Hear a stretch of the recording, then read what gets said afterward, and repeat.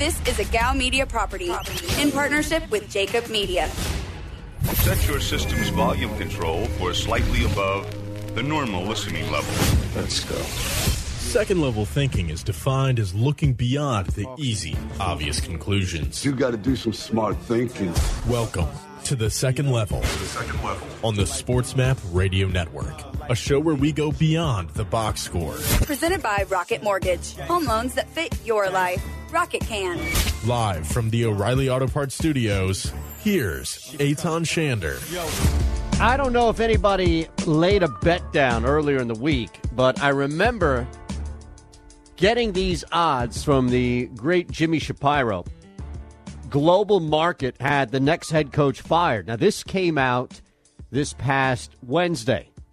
Adam Gase right there at the top of the list, as expected. The New York Jets are a dumpster fire, and that's putting it nicely.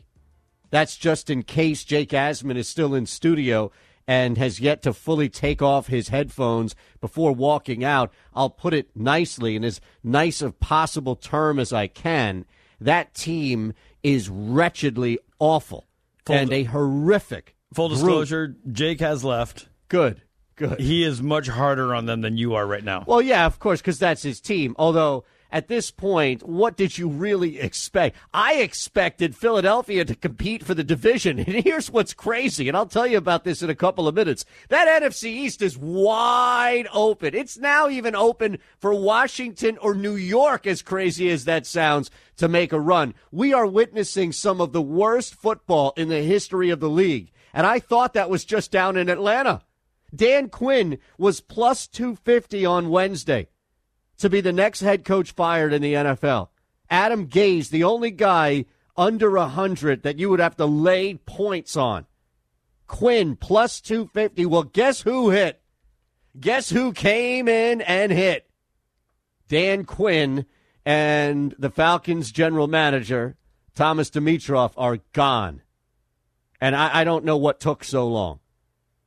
It's crazy, but the lack of vision with these football teams is just so upsetting if you are a fan of either Houston or Atlanta. You were set back, and in Houston's case, way more than just 4 weeks of unnecessary football behind Bill O'Brien. You had your best player outside of the quarterback shipped out. At least down there, Dan Quinn didn't make any reckless move of trading Julio Jones. What a mess the Atlanta Falcons are. At least the Texans got a win. Lot to talk about next.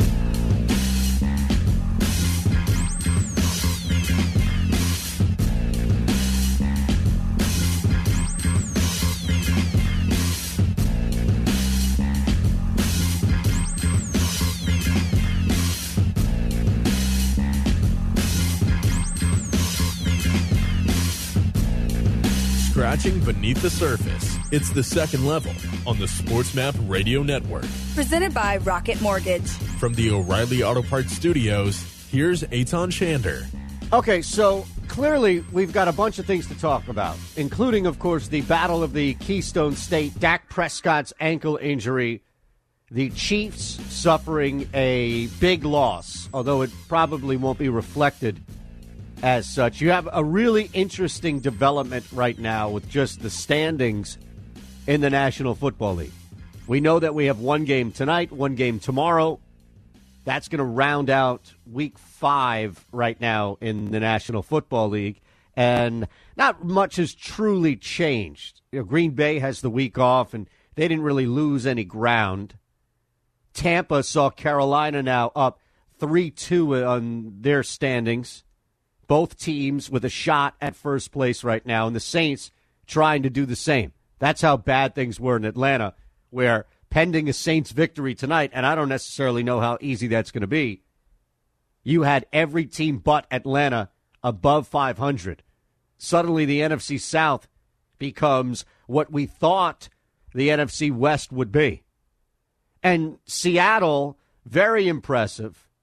They get that victory. They don't cover, but they get that victory last night. And, you know, you have to credit Minnesota for playing really well for the majority of that game. And then towards the end, what would be, you would think, the Vikings taking advantage of blanking the Seahawks in the first half and kind of rolling through, Seattle came back and found a way to win that game, and that was really impressive. All 27 of their points came in the second half. Defense, which has been rough. And you look at it, what do you mean? They gave up 26 points. Yeah, but that was consistently spread throughout. Credit that Seahawks defense for not exploding on one quarter. In fact, it was Minnesota who just malfunctioned, self-destructed. Seattle right now is as legit as it gets across the board. They are so focused, and we'll see what the Bills can do. Steelers get a really big win, and we should be talking about the Steelers right now like we'll talk about any other undefeated team. If you want to slander a team that's playing well, it would be the Chicago Bears, just because you know that's not sustainable. San Francisco 49ers are done. I mean, look at all these different things we have. My goodness. Normally, I would just sit here and complain and just really moan about my team going down and losing a football game. But at 1-3-1, this is what is truly fascinating for me. That Dak Prescott's ankle injury, probably the biggest story across the board here. Now, we'll look at Monday Night Football. John McMullen will join us in the second hour. But before we even do anything, just look at the ripple effect that came Dak Prescott's injury.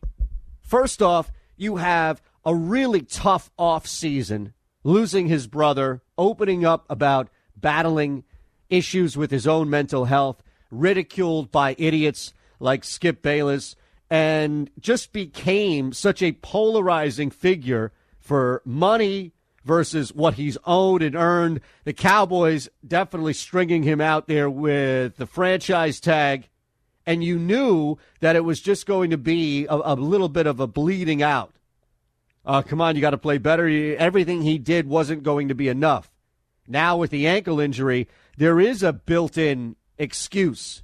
Dak could very well be a free agent at the end of this year if, in fact, the Cowboys look at that recovery, brutal ankle injury, and say it's just not worth it. It's not worth signing this guy long term. And a lot of these other quarterbacks already got paid. Carson Wentz already got paid. Other guys got that money before any big injury. Even Carson Wentz, who was knocked out that MVP year, which he would have won it if he stayed healthy, and they won the Super Bowl in 2017. Last year in the playoffs, it happened even in the year in between that. Still, you pay a guy because his time is up. It's really ridiculous that the Cowboys didn't pay him, but they do have money tied up in Ezekiel Elliott and Amari Cooper, and they tried to maneuver around their own cap, and Dak clearly wasn't having it. So you have the personal element, which is gut-wrenching. And I say this clearly as a lifelong Eagles fan who loves to hate the Cowboys, but I recognize the story and how difficult it is for Dak. And look, nobody should go through that, especially in the NFL. I don't care what team you play for. I don't care what you've done to my team, but nobody should put so much of their own body at risk and play on a prove-it deal when you've already given back so much to your organization. It's not like Dak came in on a one-year contract and Jerry Jones said, well, nobody else wants to pay you, young man, so you come in for this cut-rate deal and we'll see. Why don't you show the world what you can do? And then he got paid. This guy already came out and proved a ton to everybody in Dallas that he at least deserved the same money that was coming down to the Wentzes and other quarterbacks. So immediately you look at Dallas and you think, my goodness, what are we really doing right now? You know, what's happened here? You've lost your quarterback, your left tackle. Yeah, you beat the Giants, but you're 2-3. The team behind you is 1-3-1. At least their quarterback is healthy, despite their defense looking really, really bad against Pittsburgh. Washington is a half a game behind that other team in Philadelphia. And then what's nuts about this is if Andy Dalton comes out and just self-destructs, if Andy Dalton, which is highly likely despite the talent around him, we already know the offensive line is banged up. They're missing their best lineman in Smith now for the rest of the year. If Andy Dalton just can't get it done, that defense is already cooked. So you need Dalton to do what Dak did. And Dalton can't do what Dak did. That's why the Cowboys ain't going to do what Dak did with the Cowboys. Understand? Cowboys could lose 2 straight. Giants could now go on a mini streak. Giants win 1 game, Cowboys lose 1 game, and you have a conversation now about even the Giants at 1-5 with an opportunity to make a run. This is pitiful, but here's the deal. The Philadelphia Eagles, and I think I got them in there at plus 150 earlier in the day. I'm going to make sure that it's still there because I'm going to give you some advice right now. I'm going to make you some money off of my miserable football team here in Philadelphia. The Eagles at 1-3-1 now have more talent in key positions. And on defense, it's crazy to even say this, but they are more talented than the Cowboys on defense. They just have a coordinator who is so stubborn and at the moment is very wildly inconsistent. But if you look just at the divisions and if you look just at the futures here, you can still get, if you're looking on the stream, twitch.tv/Anders Show, put it right up there for you. You can still get Philadelphia at plus 120. Take it. Take it. Carson Wentz is healthy. This team is going to win the division. Andy Dalton doesn't have the longevity. He doesn't have the legs to lead this Cowboys team that's really only a game ahead, technically, of Philadelphia. They don't have it. Injuries, COVID, everything, all of these variables that are going to come down. And here's the other thing. We already know that Dallas is behind the 8 ball with their injuries to the offensive line. The Eagles have made their offense work over the last 2 games, 2 and like a quarter if you want to even look at overtime with the Bengals. They can move the football down the field. They have a very new yet fresh face out there in Travis Fulgham, who is no Chase Claypool by any means, but he's not that far off. Eagles have made it work, and they're still 1-3-1. They lost to one of the best teams in the NFL. The Giants are not. They're the complete opposite. And still, the Cowboys needed a lot to pull that thing out. It was way too close for comfort for Dallas. So they will be without Tyron Smith, La'el Collins. Those are your 2 tackles right there, 2 big linemen right there. Now you're without your starting quarterback. And your defense is pitiful. I don't know what I'm missing here, but the Cowboys are going to lose this division. And look, I would love to put something down on Washington and tell you in good faith take them at plus 1,100, but now Kyle Allen, the injury, I don't even know. I don't even know what's going on, if you would even dare even take a mini flyer on something like that. But if, in fact, you want to look at this on the outside, because when the Cowboys lose and the Eagles win, and it's going to be tough against Baltimore, I don't anticipate that happening either. But there's going to be this meat of the schedule where consistency is going to start play out. And that consistency is not going to be found at all. It will not be found from the Dallas Cowboys offense because of the quarterback. This is not Nick Foles stepping in to lead the Dallas Cowboys to a Super Bowl like he did in Philadelphia when Carson Wentz went down. This division is bad. And I'm not telling you that any of these teams, either technically of these teams, are even going to do anything. They'll get run out of their own building in the first round of the playoffs when they host in the wild card round. But somebody has to win this thing. And I've watched bad football year in and year out now for the past 2 years and this year as well in this division. And I'm telling you right now, the Eagles are going to repeat simply because of that Dak injury. Otherwise, this was the Cowboys division. Not even to lose, it was just the Cowboys division. Boy, that was a brutal injury. And I don't know how you can't feel for Dak Prescott. I don't know how. I don't care, again, how big of a rival the Cowboys are to you, to the teams you grew up watching. If you just hated Emmitt Smith, Troy Aikman, can't stand Aikman, you mute him every time he's doing a game just because he played for Dallas, all of it. This is awful. And it's not just another guy in the NFL going through that. It's specifically when you pile on the year that Dak has had, it's very difficult, especially because one of the elements that Dak spoke about publicly was battling issues with his mental health. And I don't know how this wouldn't come back and immediately impact on it. Biggest storyline over the weekend, most gut-wrenching storyline over the weekend. And the secondary element of it is this thing now opens up a major debate for who's going to win the worst division in football. 11:40 Eastern. That's 16 minutes from now. We'll flip it and look at some of the better stories, some of the best teams. I mentioned Seattle. There's something there we didn't explore. And also, I got to see it up close, man. That Steelers offense is legit. They don't even draft wide receivers in the first round, and this thing is legit. Chase Claypool, no coincidence, no knock on him by any means. That was not luck. And something about Roethlisberger as well that we have to explore. Two non-football things we'll try and squeeze in next. Hall of Famer has passed away in baseball, and one of the more bizarre quotes you'll ever hear from LeBron James. We'll do that next on the Second Level Sports Map Radio.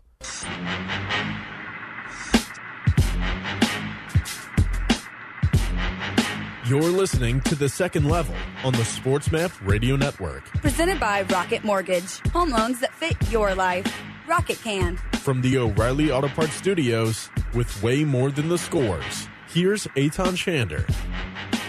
I remember Joe Morgan, just his voice. And I just want to get this out first and then listen to this quote from LeBron James. But Joe Morgan passed away, 77 years old, and people in sports, entertainment, they pass away, and sometimes we dedicate rejoins if it's Eddie Van Halen. Sometimes we mention them and move on after telling a story or two. In the case of Joe Morgan, for me as a 42-year-old man on this planet here, I didn't watch Joe play as somebody who was full-on intent watching the game, clearly. But what I did grow up listening to Joe Morgan and Johnny Miller as some of the most influential television I've ever heard. Like, it was, for me, that broadcast tandem was as much of an influence as Marv Albert and Matt Gukas, right? This was the tandem. This was the baseball tandem.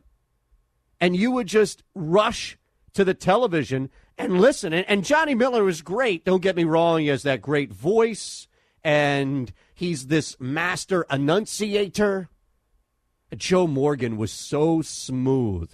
It's really tough to be as smooth as Joe was and give you the analysis that would be educational.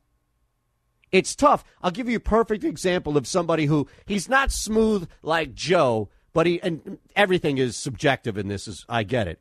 But I love Hubie Brown because there is a lot of education. There's a lot of coaching.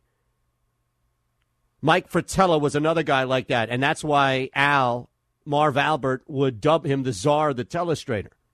Joe Morgan would break down, would explain plays, would explain a pitch. He would give you the technical element of it, but you could have a conversation with him in the booth if you're Johnny Miller. You could talk about things, and there would be stories, and Joe would just, it seemed like he was connected to so many different elements in baseball, and as a viewer, you respected that. And then once you grow older, you realize, wow, this guy actually was an incredible baseball player, Hall of Famer for a reason, and one of the best second basemen who ever played.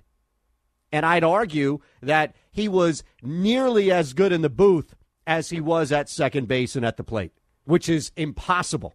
I mean, that is to walk that balance as a Hall of Famer and then turn into a Hall of Fame broadcaster doesn't happen. So Joe Morgan, 77 years old, passes on. And for a lot of people, younger than me, I'm sure, will be remembered for not only, once you grow older and realize how impactful he was on the actual game, but the way in which he called the game and presented the game was legendary. Now, as far as legendary is concerned, and what a great way to phase off that and segue into LeBron James. I'm just going to let you hear this cut, courtesy of Ron Culver here. Thank you, sir, for pulling this. This is LeBron tell ESPN, I guess, talking to ESPN following the finals victory last night. In case you missed it, it's a Monday. We should be talking all NFL, but hey, the NBA finals ended, and a lot of people haven't been watching, so this is one of the things you might have missed. LeBron on respect. It means a lot. Oh, wait. Hold on a second. I'm curious. Should we put, like, RESPECT? Should we play that underneath this cut? I feel like we should probably add some sort of production element, yet at the same time, I feel bad asking you to do something. Why do you feel bad asking me to do something? Well, now you have to go pull the damn clip and... Well, I got to see if we have it.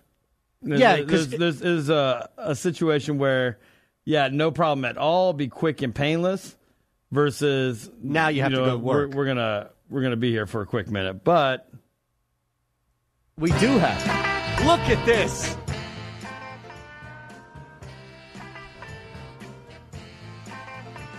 It means a lot. It means a lot to represent this franchise. Jeannie.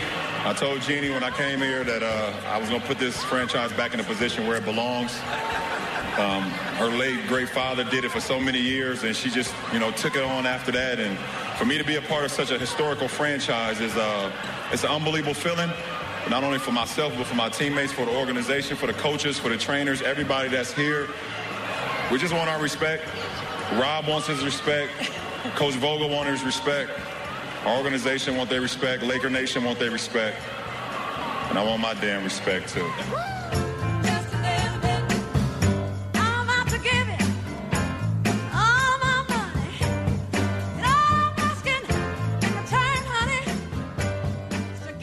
What is he talking about? Honestly, this is the 17th championship. LeBron, hold on a second. You know exactly how crazy he has bought in to the Skip Bayless, Stephen A. Smith. That's the only thing I can think of. He has completely bought into it. What's wrong with him? It's the only thing I can think of is that he's smart for this. Is that he's bought into the whole Skip Bayless thing. Yes. I have no idea. I mean, let's look at it, okay? I love LeBron, and this makes no sense to me. I look at it this way. I'm not going to say he's the number one player of all time. I'm not going to say Jordan's the number one player of all time. Wilt? No. All I know is this, right? That players like Wilt Chamberlain, players like Kareem Abdul-Jabbar aren't even in the conversation anymore. Yes, centers have been phased out because they've been phased out of the game. Those were the true giants of the game. Bill Russell was a giant of the game. We don't even think twice about whether or not he's one of the greatest players of all time. It's the conversation between Jordan and LeBron James. Look at Kobe. And that's you can fine. make the argument that Kobe's last two championships, he played with less than LeBron even has played around, and definitely Michael Jordan. Yeah. And, and Kobe, maybe we put Kobe at 3, possibly 4. But here's the thing. The only lack of respect that LeBron James is getting comes from morons who are on the television in the morning arguing back and forth whether or not LeBron is better than MJ. And I guarantee you, that had the biggest impact for when I missed a game or missed a half or went to the NFL or went to something else was the LeBron. Like, I have LeBron James versus MJ fatigue, and I think other people do, and it trickled down to their viewing habits. Honestly, now, you can make the social comments all you want. Separate that from actual basketball people who have been watching that thought, just hits a little different. All right, Frank Vogel, you want to give him his respect? Go ahead, give him his respect. Nobody on the Lake, there's been no disrespect. You won 17 rings, and LeBron, my goodness, don't fall into this trap. Nobody. The only disrespect you've ever gotten in the last 4 or 5 years has been as a result of you matched up with MJ. I think he's better than this.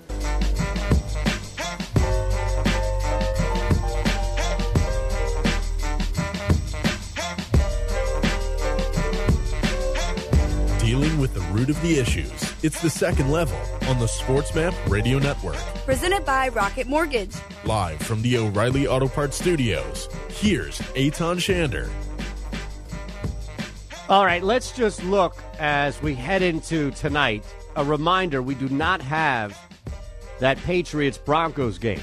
Bill Belichick essentially shut that down. And for anybody on the other end of that, Denver, let's say, who's complaining that you practiced all week and now you have a bye week as a result of that, you are not going to get paid. If this game was... I hope everybody playing in the NFL realizes this. It's one thing to postpone it, meaning you're going to play the game again. If it's canceled and just written up as a forfeit, nobody gets paid. Neither team, unless you have that now newly litigated into the CBA as it stands now, nobody gets paid. Now, again, that can change, and if you push this, you still need universal support in order to move something. So already, I think you have to understand, from at least my standpoint, that you're better off sucking it up. I know Ben tried to complain about this before they came in and outlasted the Eagles on Sunday. But just you have to move on from this and just play your schedule in front of you, knowing that you saved yourself a payday with that postponement. That's it. There's really no other way to twist this thing. Broncos-Patriots. Originally moved to 5 o'clock Eastern tonight. I was excited because for the first time in the history of the NFL, we would have daytime football during the week. Sit down at 5 o'clock. That's not even dinner for most people on the East Coast. Now, that's going to be moved to Sunday, October 18th. That's a week from this past Sunday. So the Broncos-Dolphins game that was set for next week, this coming Sunday, is now moved to week 11. So we move on. The Chiefs and Bills game scheduled for this Thursday has been moved to Monday, October 5th at 5 p.m. Eastern time. So we had to wait. October 15th. I'm sorry, not 5th. But that doesn't make any sense. October 15th is a Thursday. So that's wrong. The Chiefs-Bills game is moved to a week from tonight, which would be the 19th. So we do technically have that daytime football on a Monday. We just had to wait a week, which is okay. As long as we get it, and just to experience it, means 8:15 start back in New Orleans, so things are back to somewhat being normal for Monday night. Now, no Thursday night game this week, but we do have that Chiefs-Bills game, 5 o'clock Eastern, a week from tonight, followed by that 8:15 start, Cardinals-Cowboys. Arizona's a 3-point favorite right now coming in. I imagine they get bet up some, at least towards that hook. You might want to jump in now. So that's essentially where we stand with that game and the ripple-down effect. But there needs to be more accommodation since the Chiefs-Bills was taken from this Thursday to Monday night. That's the Jets-Dolphins game. That, scheduled for Week 10, has been moved up to this Sunday, while the Jets-Chargers game, set for Sunday, will be moved back to Week 11. Follow? Now, this is like a Rubik's Cube, but it's not you or me trying to figure this thing out. That's one thing that I don't think gets discussed enough when it comes to all of this shuffling around for the schedule. The people that are doing this are the same people that create the schedule every offseason. It's not just some random intern who is now charged with figuring this thing out. You hand me a Rubik's Cube, I'm going to tell you right now, I won't be able to figure it out. It will hit a time where I just have to either put the thing down or do something else, as opposed to, maybe that would be a good reality show. Rubik's. You call it Rubik's. And you just follow people around. You follow interesting people around. And you give them a Rubik's Cube. And there's a camera on them every single second of the day up until they pass out, until they can successfully solve the Rubik's Cube. Now, I would watch that. I don't even know what channel that would be on. We should pitch this to Fox. Couldn't you see that? You've got drones. You've got a drone on you. It's a mini drone, the size of a gnat or something like that. And there's a camera on you nonstop until you can figure out the Rubik's Cube. That would be me. You give me a Rubik's Cube, and I would be sitting here for the next week doing the show. Ron would be doing fake news. What was story one again? Okay. Damn it, this line here. Can you give me story one again? I'm trying to figure this thing out. Anything I would be doing. Driving. Even though two hands on the wheel, you'd be staring at that thing, knowing as soon as you hit traffic or a red light, just give me that thing. Instead of your phone, you'd be on the cube. Maybe that's a better term for the show, the cube. I like Rubik's, but the cube would work too. This is not the NFL front office handing me or you a Rubik's Cube and say, okay, figure it out. Now, finally, the Chargers-Jaguars game. Chargers getting moved a lot here. Chargers-Jags game from Week 8 now moves to Week 7. Chargers-Broncos game. Let me start that over again. Chargers-Broncos game from Week 11 moves to Week 8. And the Chargers-Dolphins game from Week 7 will be played Week 10. So essentially they have identified the Chargers as the one team that's like that middle line in the cube. And if you just get that, you can kind of work it around a little easier. Justin Mader Sports on Twitch, Justin_Mader_sports. So you can weigh in, twitch.tv/Shander Show. Our buddy Bo316 also mentioning about the Dak Prescott injury, how his buddy had that in high school, and it's rough. But Justin says he's got us covered on the Rubik's Cube. May have to do that. I don't know who would be number one. Like, who would be the compelling person, the celebrity, that you would want 24/7 to be dealing with a Rubik's Cube until they're free from it? Now, look at what we have here for Monday and Tuesday night that's going to carry over down the line. And if you really look at how this schedule has moved and shifted as a result of some COVID things, nothing has truly changed. I mean, really, it has not changed at all. And I understand wholeheartedly that people get upset, people get nervous, people think the season is at risk. Look at it. Nothing is at risk. Nothing, truly. We're not even at Week 18 yet. We're not even at a point right now where following another postponement, we're at the NFL needs another week of football from the end of the regular season to the wild card. We're not there yet. I don't know if we will be there at this point. I don't technically think the NFL is going to be in a position where they're going to have to do. Now, maybe by week 15, 16, if you're still getting postponements, that's one thing. Okay. But it would take that short period of time that you have to work with at this point in order to get there. Right now, we're not close to it. We're just not. The NFL has found a way. They truly have found a way. Couple of storylines from yesterday. Seahawks win Sunday Night Football by a point. They hold on barely to a now 1-4 Vikings team that is clearly playing better than their record. And that doesn't mean that they're going to do anything crazy. It doesn't mean that they're going to do anything special. It just means we have to start factoring that in to picks and bets and anything that surrounds Minnesota. Kirk Cousins was there. Costly pick, but he was there. Played well. On the flip side, it's just you're not going to do anything to stop one, if not both, of these wide receivers. And this was not a good day. Think about this. 3 touchdowns you had to pick, but it wasn't even a good day for Russell Wilson.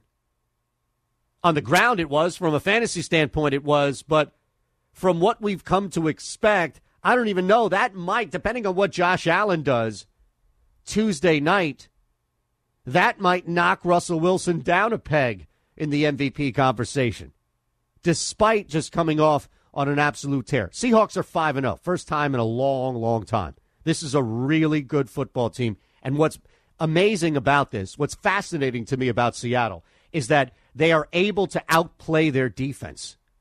Their defense that will put them in a hole, their defense that will give up a big play, their defense that will not turn the ball over outside of Kirk Cousins coming to town. Not enough, nearly.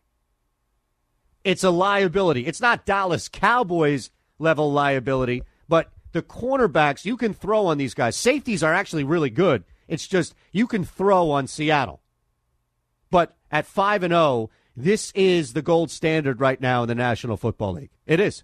Chiefs lost the ability to claim that right now, today on a Monday. Doesn't mean that they're out of the picture. Doesn't mean that Patrick Mahomes can't come win an MVP or another Super Bowl. It just means today, right now, King of the Hill. And I don't mean Hank Hill. I mean the old game, King of the Hill. You're on the mountain until somebody knocks you off. King of the Hill, Seattle Seahawks. Now, two teams that won't be taken seriously, that should be taken seriously. And I love this because we can do this every Monday. We can do King of the Hill, and we can identify two teams that continue to play well, that continue to do things, special things that nobody will talk enough about. And I can tell you right now, the Pittsburgh Steelers at 4-0, right there at the top. Eagles got good productivity out of that offense. I know you don't know Travis Fulgham. There are still people in Philadelphia that don't know who the hell Travis Fulgham is. But Fulgham, Ward, Sanders, Wentz, they didn't even need Zach Ertz. He disappeared. One of the top tight ends coming into the season, at least, disappeared. And the Eagles were still able to score because they have, when they can protect the quarterback, which they did for the most part, they can move the football down the field. It's not Dak Prescott with three amazing receivers around him and one of the best running backs around him. It's a makeshift offense with a really good running back that's able to score. Now, their defense is horrific. They gave up 38. First time. This is what I loved about that game. Coming into it, the Steelers had the longest stretch in the NFL of not scoring 30-plus points. And, of course, they break it on this Eagles team. It had to be an NFC East team. But that's not beating up on a bad football team. Eagles may not be a good team, but that's a legit win. And the Steelers right now are a legit undefeated. One more game, one more week. We'll see. They haven't made up that fifth game yet like Seattle, but the Steelers deserve all of the praise and accolades you can throw at them. That offense is legit. Ben Roethlisberger looks like a different quarterback. Speaking of which, I don't know, Ron, did you watch any of that game? The Steelers-Eagles game. I don't even know if... Okay. Did you? I don't know if you caught the pregame, but he had an interview with Terry Bradshaw. No, I didn't catch any of the pre. I watched what Red Zone would show me. Okay.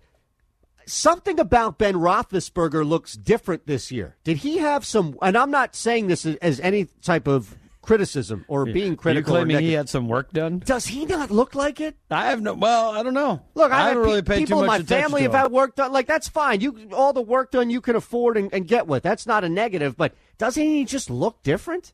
I haven't seen him recently, so I'm not a good choice on this one. Oh, yeah, you got to get a good one, man. You got to get a good one in there. Because I don't know. You got to get a good glimpse at it. Because I don't necessarily think that's the case. But we'll see. All right. Our impulse picks, how do we do? Ron came in at 8-0. We had a bunch of games that were moved, postponed, couldn't get to, including, of course, that New England game. We'll look at that as we wrap the hour next.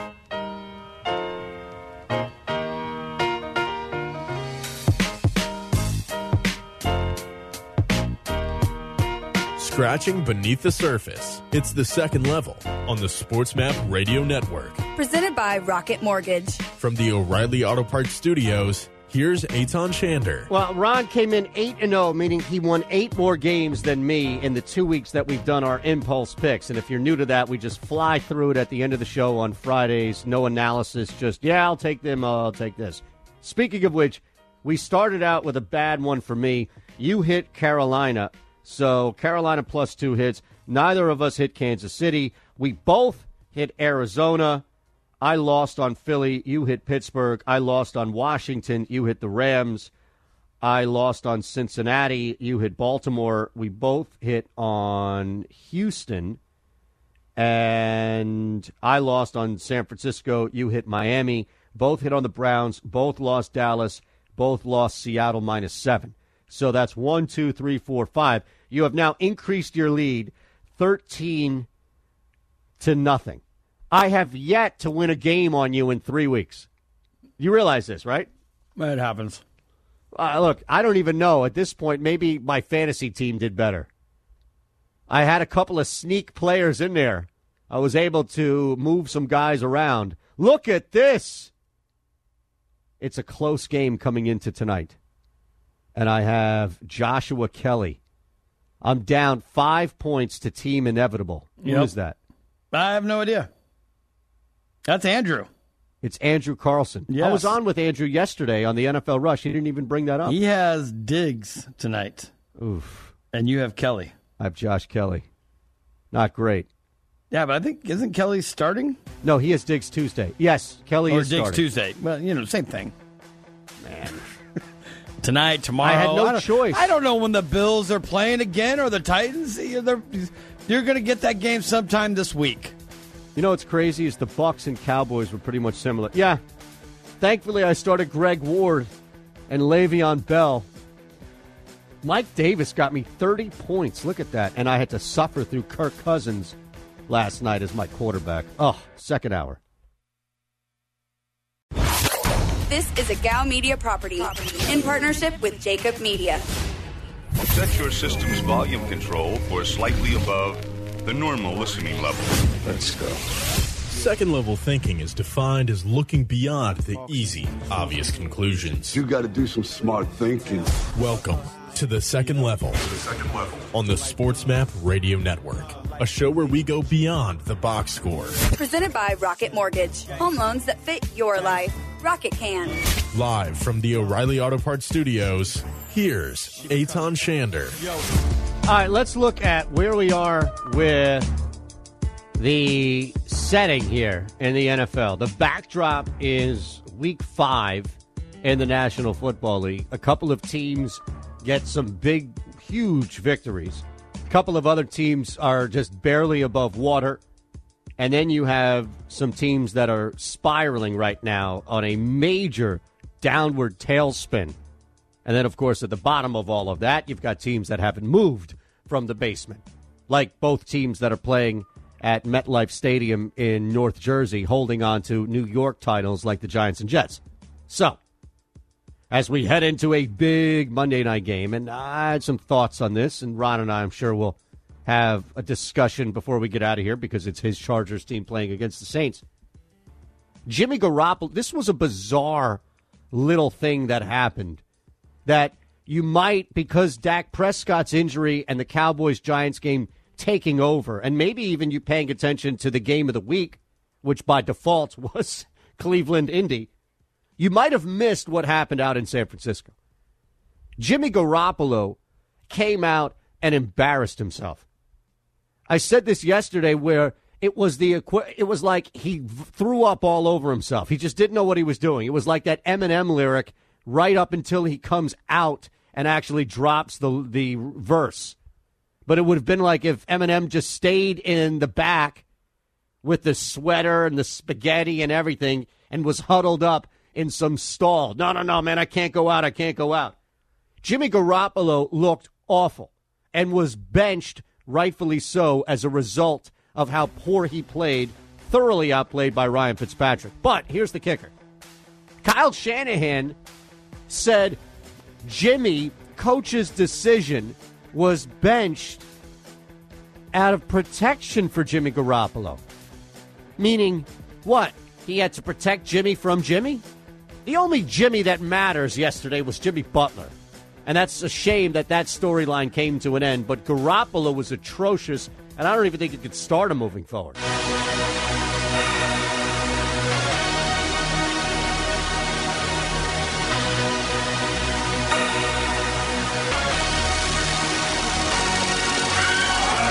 Scratching beneath the surface, it's The Second Level on the SportsMap Radio Network. Presented by Rocket Mortgage. From the O'Reilly Auto Parts Studios, here's Eitan Shander. Well, I am curious, real quick, before we look at the game of the week yesterday, and it was by default, of course. 76 people were arrested due to an unlawful assembly last night as fans spilled out into the streets in Los Angeles to celebrate the 17th championship for a team that I guess, according to LeBron, needed some respect or deserved some respect. That's what happens when you no longer sign guys like Timothy Mozgov. You get some respect. But was there any celebration in the Culver House last night? Was there any dancing in the street? Was there any undoing the fire hydrant and creating some sort of makeshift slip and slide? How did you celebrate the 17th championship for your basketball team? You laid into the Clippers when the Clippers embarrassed themselves and blew that lead. This was your moment last night, or was it just completely hidden by your nervous trepidation, your feelings for tonight as the Chargers have to go up against the Saints? Were you out in the street celebrating last night? No.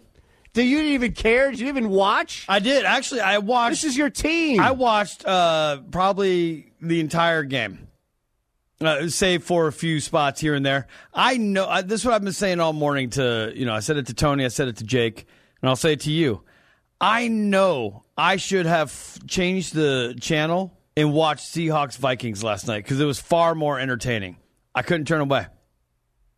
I could not turn off the beatdown that the Lakers were giving the Heat. Your own basketball team, you turned away from it. No, I didn't. I know I probably should have because the Seahawks and Vikings, that game was far more entertaining. I missed that entire game.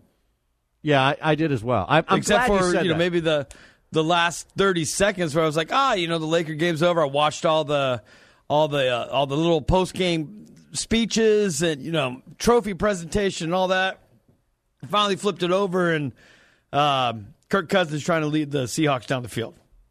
It was very compelling football last night, and it took a while because it was contrary to what a lot of people expected. But I honestly could not turn the Laker game off, even though it was over in the second quarter. Right. It was just too much fun. It was just sitting there like, okay, they're up by 30. Could they get up by 40? Look how, they were just, it was complete dominance. The Heat were completely gassed. They had nothing left in the tank. They had spent it all on Friday night. And then it just got to a point, it's like, well, I got to see the ending. I got to see, LeBron smile. I got to see Anthony Davis smile. I got to see the reactions once the clock goes zeros. Okay. But that's kind of cheating. You realize that, right? What do you mean that's cheating? How's that cheating? You didn't watch. You just came in at the end. A real Lakers fan would have sat through that mess. For the Lakers, I turned it on. It was right after we had dinner as a family, so I turned it on probably around the end of the first quarter, beginning of second quarter, and watched it from then on out. So I missed the first quarter of basketball. That's all you missed. I thought you were locked into Sunday Night Football the whole time. No. What I've been saying is I should have tuned into that because it was far more entertaining. I misunderstood you. You got it backwards.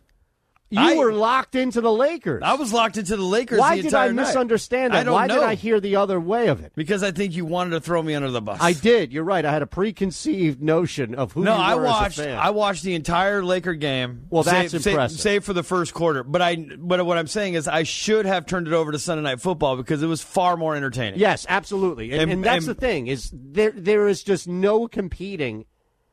It's the number one most watched show in the country every single year on network television, of course. Yeah. By a mile. And this is the problem that we talked about this sometime last week, but it was truly manifested last night. If you really want to break down on some third or fourth level, and we don't do that, at least I don't try to because I know I'm not smart enough for that, but the real respect LeBron and everybody else talking about that last night would be watch us. Hey, tune in to us. And I don't mean throughout the bubble restart. I mean last night. I guarantee you the ratings get crushed because they went up against the juggernaut on television. There is no bigger machine than Sunday Night Football. It just hammers you. Whatever's going on Sunday, award shows, all this other stuff, it hammers you. And the Lakers, man, like, it's unfortunate because LeBron is right then, even though I don't think he was talking about that specifically, but you were definitely, I think, in the minority, but you had to be in that group. Yeah, because that's your team. Yeah, I mean, like I said, but for Sunday Night Football, I turned in when Kirk Cousins, on that final drive that Kirk Cousins was trying to attempt. That was my first moment of watching Sunday Night Football. And then I had no idea. I mean, I saw the alerts on my phone. Twitter was going off a little bit. But I was following more Laker timelines to see what people were saying about that. So I wasn't really into the Seahawks-Vikings until afterwards I realized that was the game I should have been watching. Well, that's crazy that you have remorse because you watched your team win. Well, I'm just saying, as far as entertainment value, nothing would stop it, watching the Lakers win a championship. But if you take it just as sport, just as comparing the two games, there was one highly more entertaining than the other. Yeah, and that's the other thing, too, is think about this, a closeout scenario in the NBA Finals last night in which the number one player in the game right now, the number one name maybe in sports, especially since Brady lost some luster leaving New England, is playing for the most popular basketball team of all time. Now, granted, you add factors into that, and I think the biggest is it's the bubble. It's far removed from any home crowds. There's some elements to that, but this is not going to be a long-term thing.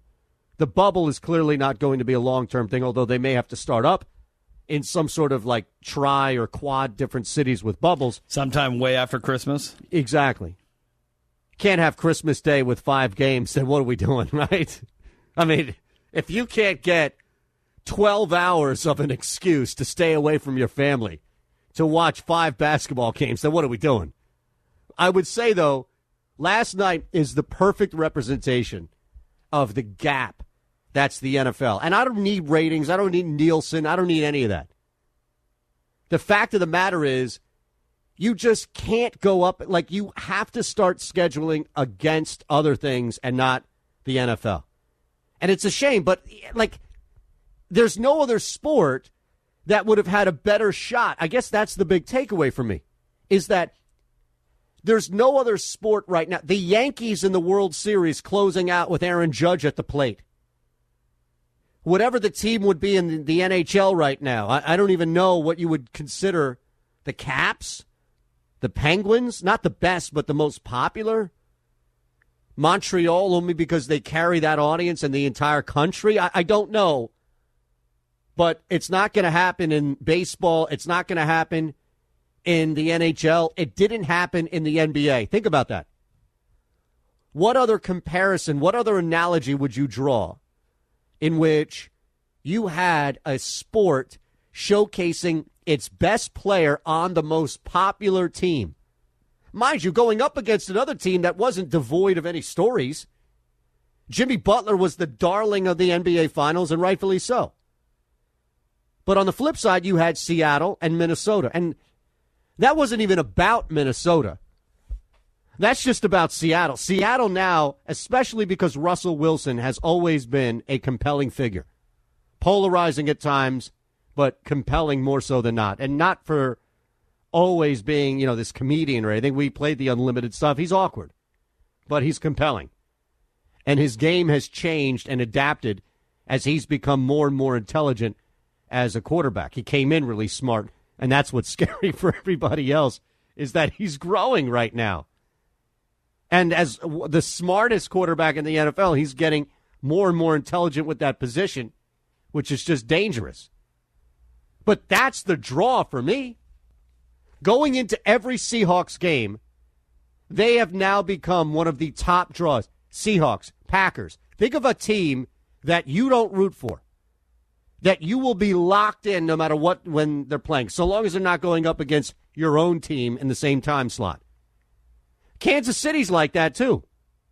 where it's just stop and watch. And Seattle now is must-watch television, and they were on Sunday night. And, I don't blame anybody at all for watching a regular season football game week 5 over the closeout. Now, some of it might simply be you've got fatigue, you've got bubble fatigue, you've got LeBron versus MJ fatigue, and it's come down, it's trickled down on LeBron himself, which is a little unfair, but at the same time, all of the people who have been talking about this stuff are insane. Just they can't get enough of it. They consume themselves with it. And it's rough because it's dominating every single conversation. Saw this come up as far as the remaining schedules for both the Eagles and Cowboys. The NFC East is most likely going to have a 6 or 7 game winner. I don't think we talked about this on the stream in the break. No, I said 5 earlier. That's what I was going to say. You said 5. I don't think that's mathematically possible. You never know, though. I mean, 6 or 7 is probably more legit. Think about this. The Eagles are going to win the division at either 6-9-1 or 7-8-1. I have no doubt. Andy Dalton is not going to do this. The Giants and Washington football team are out, so it's really just Philly or Dallas, as it was even before Dak got hurt. But crazy. Meanwhile, the flip side of that is we'll probably see at least one team win their division with 13, if not 14 wins. Chiefs could actually still go 14-2. So that discrepancy is insane. All right, 12:40. John McMullen's going to move to tomorrow. At 12:40, the game of the week. And there is a big, huge snowball effect of what happened yesterday and this past weekend. We also have some news coming out on Florida Atlantic in college, and it's not good regarding COVID. A lot to get to. Fake news with Ron next here on the Second Level. So, can I ask you a question? Fake news with Ron. With all the fake news out there, don't believe those lies. It's on Shander to give it to you straight. 3 stories, but only one is fake. It's true. I know it's a weird thought, but it's true. Can Shander spot the fraud? Here's Ron Culver. I think he can. Sure. Eitan, you've been on a roll lately. It hasn't been bad. Yeah, I think you got this. Yeah, I'm confident. I'm just saying, I don't know if has it been like a true roll? Well, yeah, did you get, you were right on Thursday, right? Yeah. You were right on Friday. Right as rain. Isn't that a streak? You're right. I was right on Thursday. Were you right on Wednesday? I don't remember. I can't remember back that far. No, but yeah, it has been a little streaky. Okay. Yeah. So, I mean, you got to be feeling good about it. I feel great about it, my friend. Let's do it. All right, story number 1. A beloved children's show from the 1990s, tailored with adult humor, is making a comeback with brand new episodes this November. What's the show? Animaniacs. Oh, yeah, I remember that. It's like the little... the Warner Brothers and the sister Dot. Yeah, I remember that. Well, they are making a comeback with brand new episodes. Interesting. Okay. Now, is that it, or is there some sort of, it's going to be on Disney Plus? No. Well, it's going to be on Hulu. Okay. And Steven Spielberg, I believe, But do you have to pay for this thing, or is it? It's on Hulu. Yeah, it's a streaming service. Yeah, I understand that, but you got to pay for Hulu. Yes, but there are different levels of Hulu. Well, I mean, the different levels of Hulu. Basically, I think there's 2. I think isn't there 2 levels of Hulu? I think there are with 3. ads or without ads. No, there's some sort of middle tier. Is there partial ads? Yeah. I'm telling you, partial there ads. is. All right, so the Animaniacs are back in effect. They're back in effect. All right. I like it. I'm not going to watch it, but it's believable. Everything's coming back. Everything. See, that's the thing, is it's so specific and such a deliberate thing that's coming back, it makes me think, okay. Let's do it. Story 2. Story number 2. Hold on, I'm trying to find it. Sorry, I inhaled something and I started choking on myself. Do you need me to take over? Well, if you know the fake news story, I'm going to say yes, sure. No, I can do something else, and then when you're back, we can move it to all right. 12:40. You ever have that happen to you? Yes. God. It's not fun. My throat just feels raspy now. Yeah, I know that. I know that feeling. Is there nobody in there that can get you a cup of water? No one's in here. This is why Jake I'm does by need myself. To start This is why he takes off early. He doesn't want. He would rather have me die on air. That's true. That's how it's going to be. You're right. He would. Our good vibed hero is at it again. Nathan Apodaca just created the next viral video. Is this the guy on the skateboard? Yes. I thought we already smoked him out as a cheater. Smoked him out? No. Yeah, he was a cheater on a motorized skateboard. I saw, who was it on the NFL Game Day? They were promoting the halftime show, and they had him on the skateboard with that shot. It jumped the shark. As soon as the NFL Game Day crew was doing a bit on it, I thought it immediately shark jumped. Right? What, because it's motorized? Yeah. You can have a motorized skateboard. They're not as easy to ride as you think. They're easier than a regular skateboard, I know that. Nah, because they look like, you know what? Either way. Okay. You're fine. So what's the deal with him? Is he getting a YouTube channel? Or No. He just created the next viral video. So has it already gone viral? It will be. Give it time. I haven't seen it yet. I know. Give it time. Now, to be fair, I didn't see it the first time around either, but I'm worried at this point that maybe it's fake simply because I haven't even seen a follow-up to it. Well, yeah. Do you have any idea what's going on as far as, like, any type of specifics you can give me? Well, it's, it was specific to the Lakers last night, so it'll be viral in no time at all. It'll sweep across the country in no time. Okay. Or he might have jumped the shark. Who knows? Oh, he definitely did. Can you at least admit that this will be his last viral video? It could be. Yeah, come on. It could be. I think we're at that point right now. Okay. Now, let's hit story 3, because I'm still torn between the two. Finally, in story 3, remember that murder hornet thing we're dealing with? Yeah, It turns out that was all fake? Fake. Wait a second. What? They did have. Some of those hornets did come over, but they're not as lethal as they thought they were, and there weren't as many as they thought they were up in Washington. I'm sorry to burst the bubble on 2020, but it's nice though when we overreact to something. In a couple of months, we're able to look back and say, thankfully it wasn't that big of a deal, but we probably should have still overreacted to it. Right. Right? I don't know if we should have overreacted to that. That was the next big thing. Like, what can 2020 do next? Murder hornets. Yeah, that is true. Okay, well, now we have the overblown storyline of the murder hornets. Story 2 with our buddy who's creating a new viral video. And story 1, which is the return of the Animaniacs. Now, normally, what's helped me in the past couple of outings here on Fake News is that I've seen at least one of the stories. So that's helped me narrow it down. I don't have kids, so I don't know if kids are even watching Animaniacs anymore. I imagine that if I did and they were, it would come across my radar. I just want that guy to be done. You had your 15 minutes. You got your crate of ocean spray. You used an electric skateboard. Let's just all move on, all right? I'm going to say story 2 is fake just because you knew it would light a fire under me and get me going.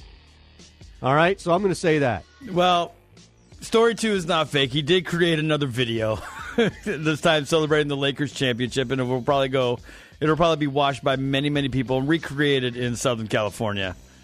Not only on top of that, though, Eitan, not only did he receive a crate of ocean spray from Ocean Spray. But this is a fake story, right? No, it's a real story. The second part of it, though, I thought was fake. What's the second part? that he's come out with this new viral video? No, he has a new video. Ah, jeez.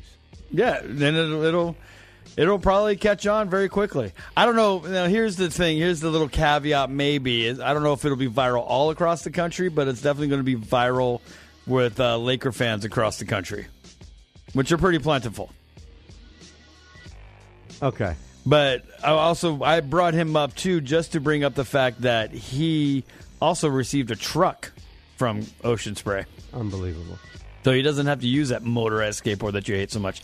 No, the fake story is Murder Hornets. Okay. Now, where did that come from? I just made it up. You just thought, you know what? It would be nice to fool people. I might be. Look at what you did, though. Maybe I'm you testing with fate. Out there. Maybe I'm testing fate of 2020, and Murder Hornets are going to come attack me now. Man, that's somebody out there heard that and probably had a sigh of relief. 2020 isn't that bad. And then when they heard that that was the fake story, you sent them into some spiral, man. Yeah, no one got excited. No one believes me. But yes, the other one that is true is Animaniacs is coming back in November. Are your kids thrilled about this? They are. Is anybody you know? I'm thrilled. I used to watch that cartoon all the time. Are you going to watch it all now on Hulu? Probably. Hey, it's better than that Cobra Kai show, I'm sure. No, Cobra Kai's pretty good.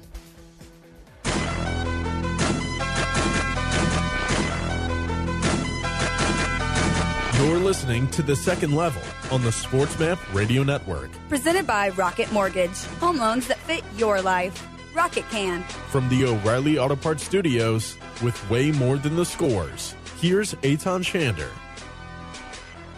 Okay. The Cleveland Browns need to be discussed. Normally, we're disgusted with the Cleveland Browns, but they had a gigantic victory on Sunday.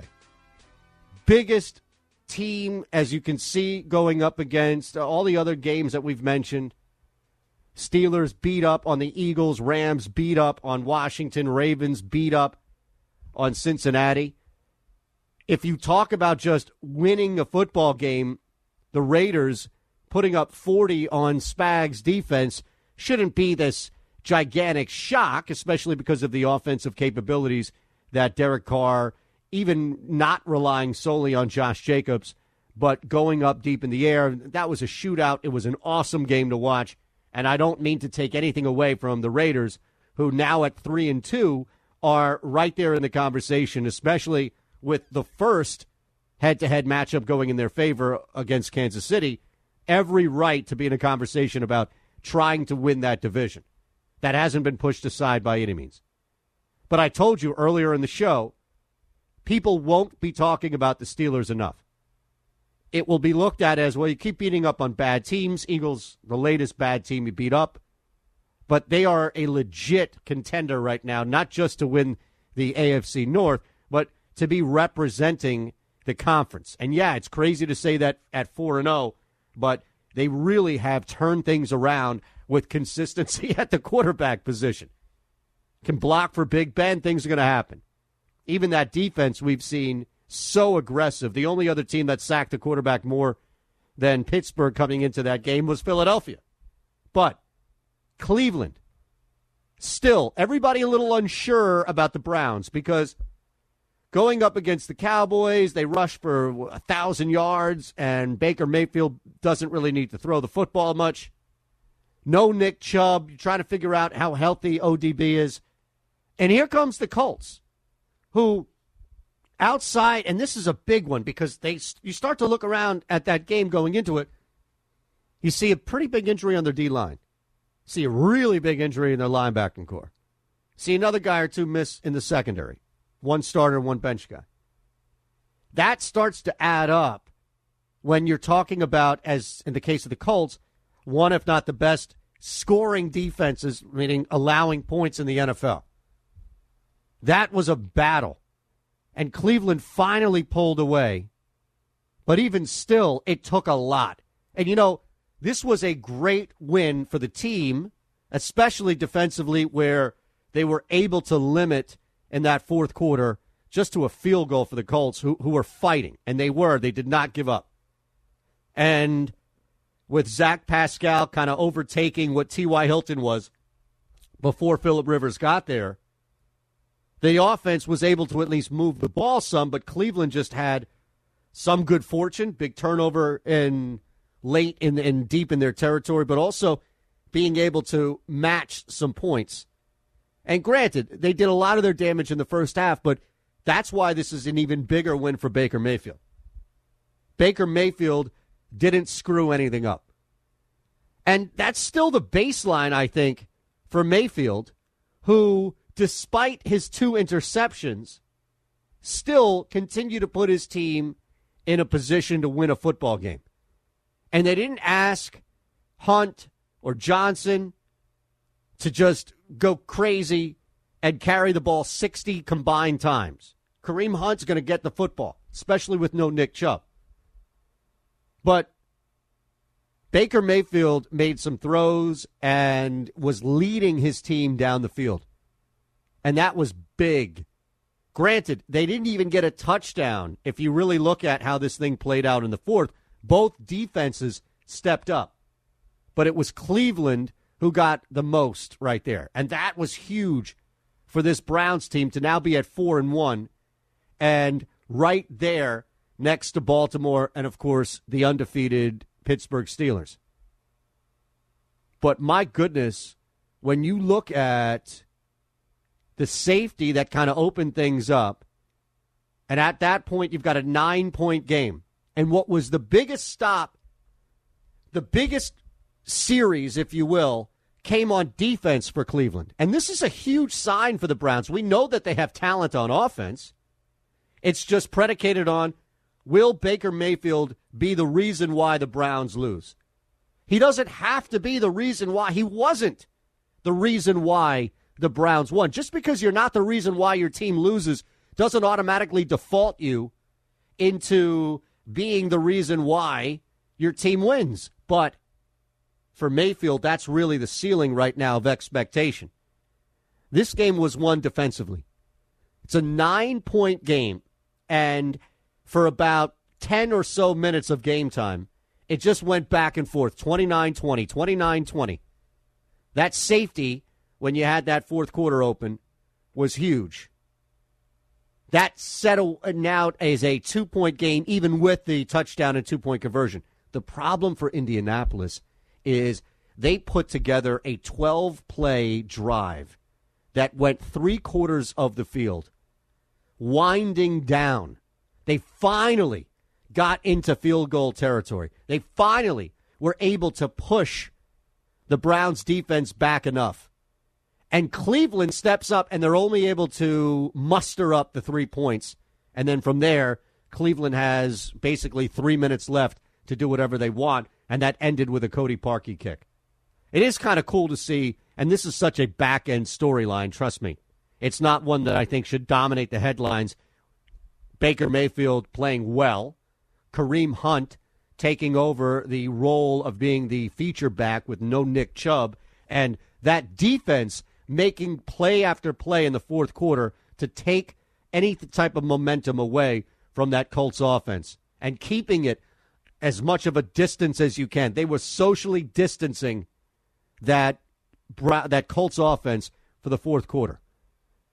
But Cody Parkey, who, of course, went through the whole thing with the doink and the Bears and went through a tough time mentally, and a lot of people just don't even care about kickers when they're kicking well, let alone in general. So I recognize that he's probably not at the tip of people's tongue or on the forefront of their brain, but for a guy who came in, kicked 3 field goals, and is kicking well in Cleveland, you may see him in a pretty big moment. Could come down to something pretty big where Cleveland expects or asks at the very least and expects Cody Parkey to make a big kick. If that's the difference between hosting a wild card game or not, or taking over in Pittsburgh or not, then look at that. Watch that sucker play out, because it's coming, and there will be redemption in the air. One thing I love about Baker Mayfield playing well is that it takes me away from those awful commercials, and I can just mute them and not watch it and feel better about watching Baker on the field. That's the difference. But the Cleveland Browns with a major victory. And Open up the convo. Start talking about Cleveland as a legit squad. It's there. News today as we open up the program with the Atlanta Falcons firing their head coach and general manager. Not the same guy. That was Bill O'Brien in Houston. I don't know what took them so long, but they have totally set their team back another year by keeping Dan Quinn around. And if you were fortunate enough on the global market or anywhere else you could find it, to take Dan Quinn at plus 250 earlier in the week before this weekend began, then you cashed out. It wasn't Adam Gase. I don't know now who the next head coach will be to go. Dan Quinn left. Adam Gase was he was the only guy that you had to lay juice on at minus 175, and this was Wednesday, so it might have changed a little bit, but it didn't change to the point where coming in on Sunday morning, Dan Quinn was now minus 175, and Gase flipped back to 250. But we can cross Dan Quinn's name off the list. We already had Bill O'Brien out. And now I'm looking at this wondering who the next head coach to go would be. Adam Gase, it's almost like if he hasn't been fired yet, why all of a sudden? There were so many opportunities to do this. After, of course, he had influence with the roster. And, in fact, if he's convinced, if he's conned anybody there, hey, you get me a better quarterback, and I can make this thing happen. Let's just lose. Let's draft Trevor Lawrence. Let's trade Sam Darnold and watch. It might buy him another year or two, which is crazy and insane. And I know somewhere Jake Asman is melting down thinking about that. But it's a very fair precedent that has been set by people who have conned their way to power by fooling people above them in the NFL organization that they work for. This would not be the first time in which Adam Gase scapegoats his problems on, let's say, Sam Darnold and the injuries around him and buys another year or two simply because they draft Trevor Lawrence. Again, what's keeping Detroit from truly firing Matthew Patricia? Why hasn't he been fired already? One win? Was that enough? Was that truly enough right now after you start 1-3 and it's another disappointing year? Are you only looking at the Vikings and thinking, well, at the very least, we're not Minnesota bad, so let's just keep Patricia around a little longer? Their defense is horrific. It's like Atlanta. What are you expecting to happen here? So Patricia was plus 400 last week. I imagine Gase will still be the odds-on favorite, but Patricia, I would think, is right there. And here's another thing, too. Jacksonville has already overachieved their expectations through 5 weeks. I can promise you they were hoping to go 0-5 like the Falcons, Giants, Jets, hoping to just stay winless in order to truly solidify their shot at a quarterback. Sorry, Gardner, but that's the goal there. I don't know if firing Doug Marrone actually hurts your case. He was at plus 700. Mike Zimmer's not going to get fired this year. Not in the season. That's not going to happen. Anthony Lynn is not going to get fired before Patricia or Gase. I don't think he gets fired at all this season. Vic Fangio, not. Look at the quarterback situation. And then you've got Matt Nagy, who, come on, the team is winning right now. That's a throwaway at plus 2,000. All right, I have a number that I'm going to throw. We're going to do a special Monday Night Football edition of One for the Road coming up, because I have a number that I think our in-house resident Chargers fan, Ron Culver, is going to disagree with. We'll see. Coming up, One for the Road next on the Second Level.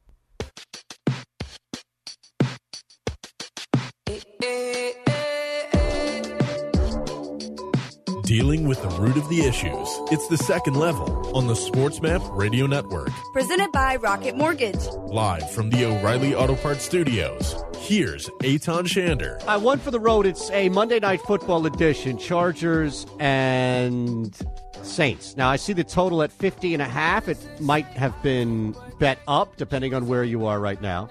But I saw this number come in, and my buddy here, Mark Drumheller, at X_Drumheller, great follow for Fox Sports, the Gambler here in Philadelphia, station that I do local stuff. He's on a bunch of other things, including Philly Influencer. Primetime unders are 10-6 this year. That's a pretty big number and pretty big discrepancy to where I would say, okay, I'm convinced I'm going to play. It's a Monday night game. It's going to be tight. We even saw that last night where it took a while for those two teams to get going, at least for Seattle to get going. So I said this earlier. I even think we were on the stream, twitch.tv/Shander Show, before we even started the program officially, and I mentioned that number to you, and you immediately poo-pooed it. You said, no, I don't buy it. I don't believe it. Chargers are going to outscore the Saints and might even cover, if not win this game. Is that accurate? Yeah. You like the Chargers to win? I like the Chargers in this game. All right, let's look at the total here first. 10-6, the under in prime time, and you still want to stray away from that and go over the 50.5. Right? Is that right? Are you there? Or no, I'm thinking about it. 50.5. Meaning, if I figure, 24-21, that won't cut it, but one team gets to 30, another team gets to 20. I could see, you know what? So over 50 and just 50.5, right? Yeah, 50.5. But remember, we're talking about there are some key numbers, right, that you have to look at for totals when playing an over-under. Doesn't mean that it's always going to determine everything, but 51 is one of those key numbers for a total. It's not, 41, 43, 37, 44. 51 is there. So if you think, like, these are the results that the majority of the games will fall on. So if you think that it's going to, you basically have a little indication there. 51, is a popular number in which games end. So you already have underneath that. Or you can look at it the opposite and say, well, I only need 51 won't push. 51 will win. Over 50.5, I can get 51 as a key number to hit. In fact, I actually like it now that I see it at 50.5. 51, I would go under. You might even push at 51. I'm thinking 50.5. All right, let's do this. I'm thinking there's going to be some scores tonight. You like the Chargers. I like the Saints. Do you like the over or under? Because I'm going to go under. I'm liking the over. Oh, you would. You would. I'm liking the over. I think it's going to be more of a shootout than we're giving credit for. And we'll see tomorrow. If it's right, then we'll put that LeBron James level respect on your name. So, can I ask you a question? Fake news with Ron. With all the fake news out there, Don't believe those lies. it's on Shander to give it to you straight. 3 stories, but only one is fake. It's true. I know it's a weird thought, but it's true. Can Shander spot the fraud? Here's Ron Culver. I think he can. Sure. Eitan, you've been on a roll lately. It hasn't been bad. Yeah, I think you got this. Yeah, I'm confident. I'm just saying, I don't know if has it been like a true roll? Well, yeah, then you were right on Thursday, right? Yeah. You were right on Friday. Right as rain. Isn't that a streak? You're right. I was right on Thursday. Were you right on Wednesday? I don't remember. I can't remember back that far. No, but yeah, it has been a little streaky. Okay. Yeah. So, I mean, you got to be feeling good about it. I feel great about it, my friend. Let's do it. All right, story number 1. A beloved children's show from the 1990s, tailored with adult humor, is making a comeback with brand new episodes this November. What's the show? Animaniacs. Oh, yeah, I remember that. It's like the little... the Warner Brothers and the sister Dot. Yeah, I remember that. Well, they are making a comeback with brand new episodes. Interesting. Okay. Now, is that it? Or is there some sort of it's going to be on Disney Plus? No. Well, it's going to be on Hulu.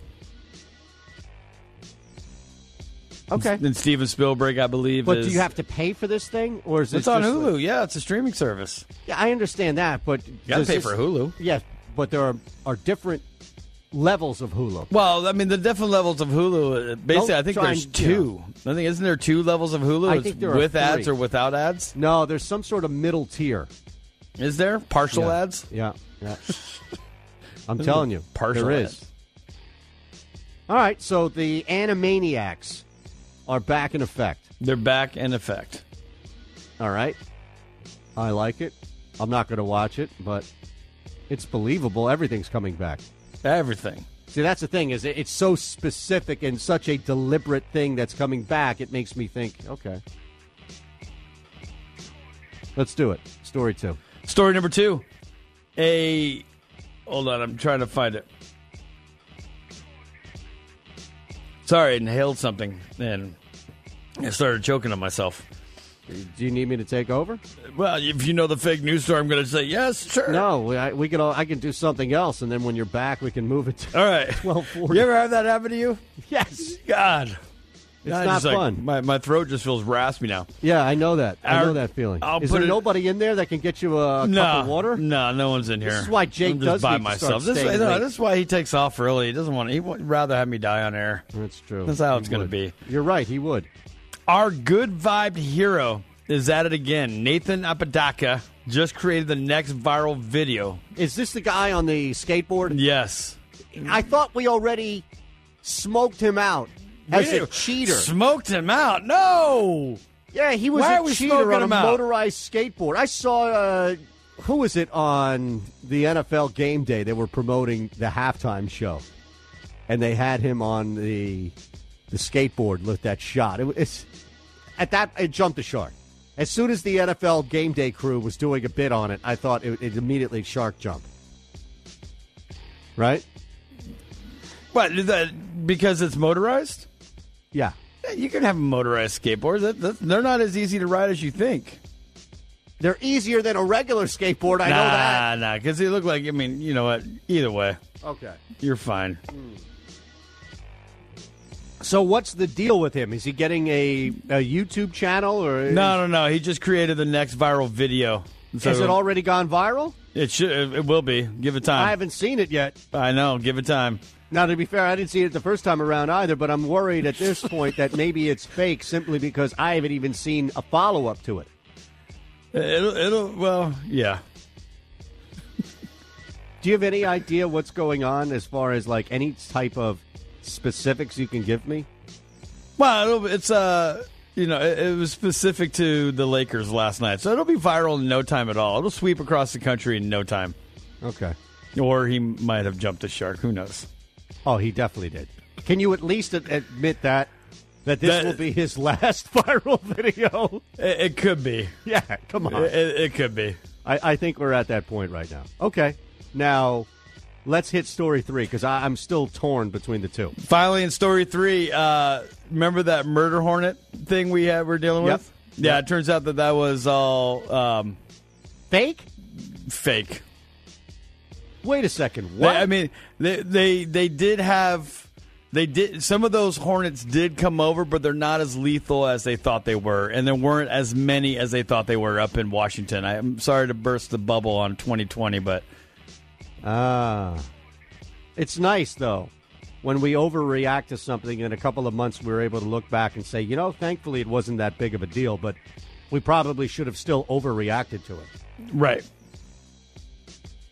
Right? I don't know if we should have overreacted to that. That was the next big thing. Like, what can 2020 do next? Murder hornets. Yeah, that is true. Okay, well, now we have the overblown storyline of the murder hornets.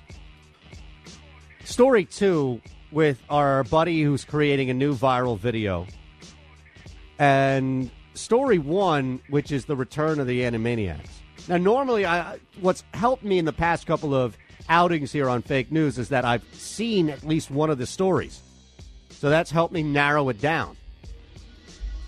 I don't have kids, so I don't know if kids are even watching Animaniacs anymore.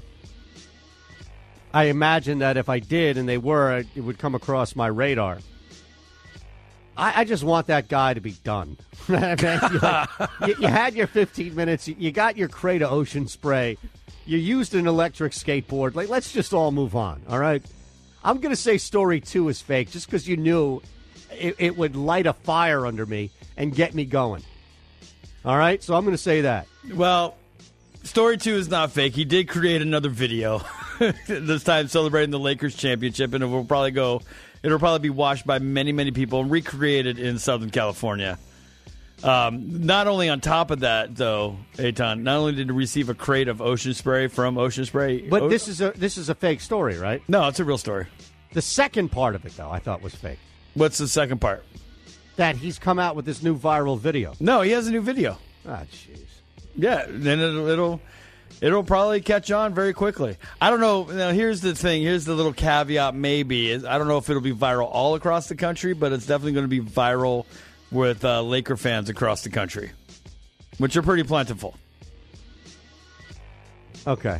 But I brought him up, too, just to bring up the fact that he also received a truck from Ocean Spray. Unbelievable. So he doesn't have to use that motorized skateboard that you hate so much. No, the fake story is Murder Hornets. Okay. Now, where did that come from? I just made it up. You just thought, you know what? It would be nice to fool people. I might be. Look at what you did, though. Maybe I'm you testing with fate. Out there. Maybe I'm testing fate of 2020, and Murder Hornets are going to come attack me now. Man, that's somebody out there heard that and probably had a sigh of relief. 2020 isn't that bad.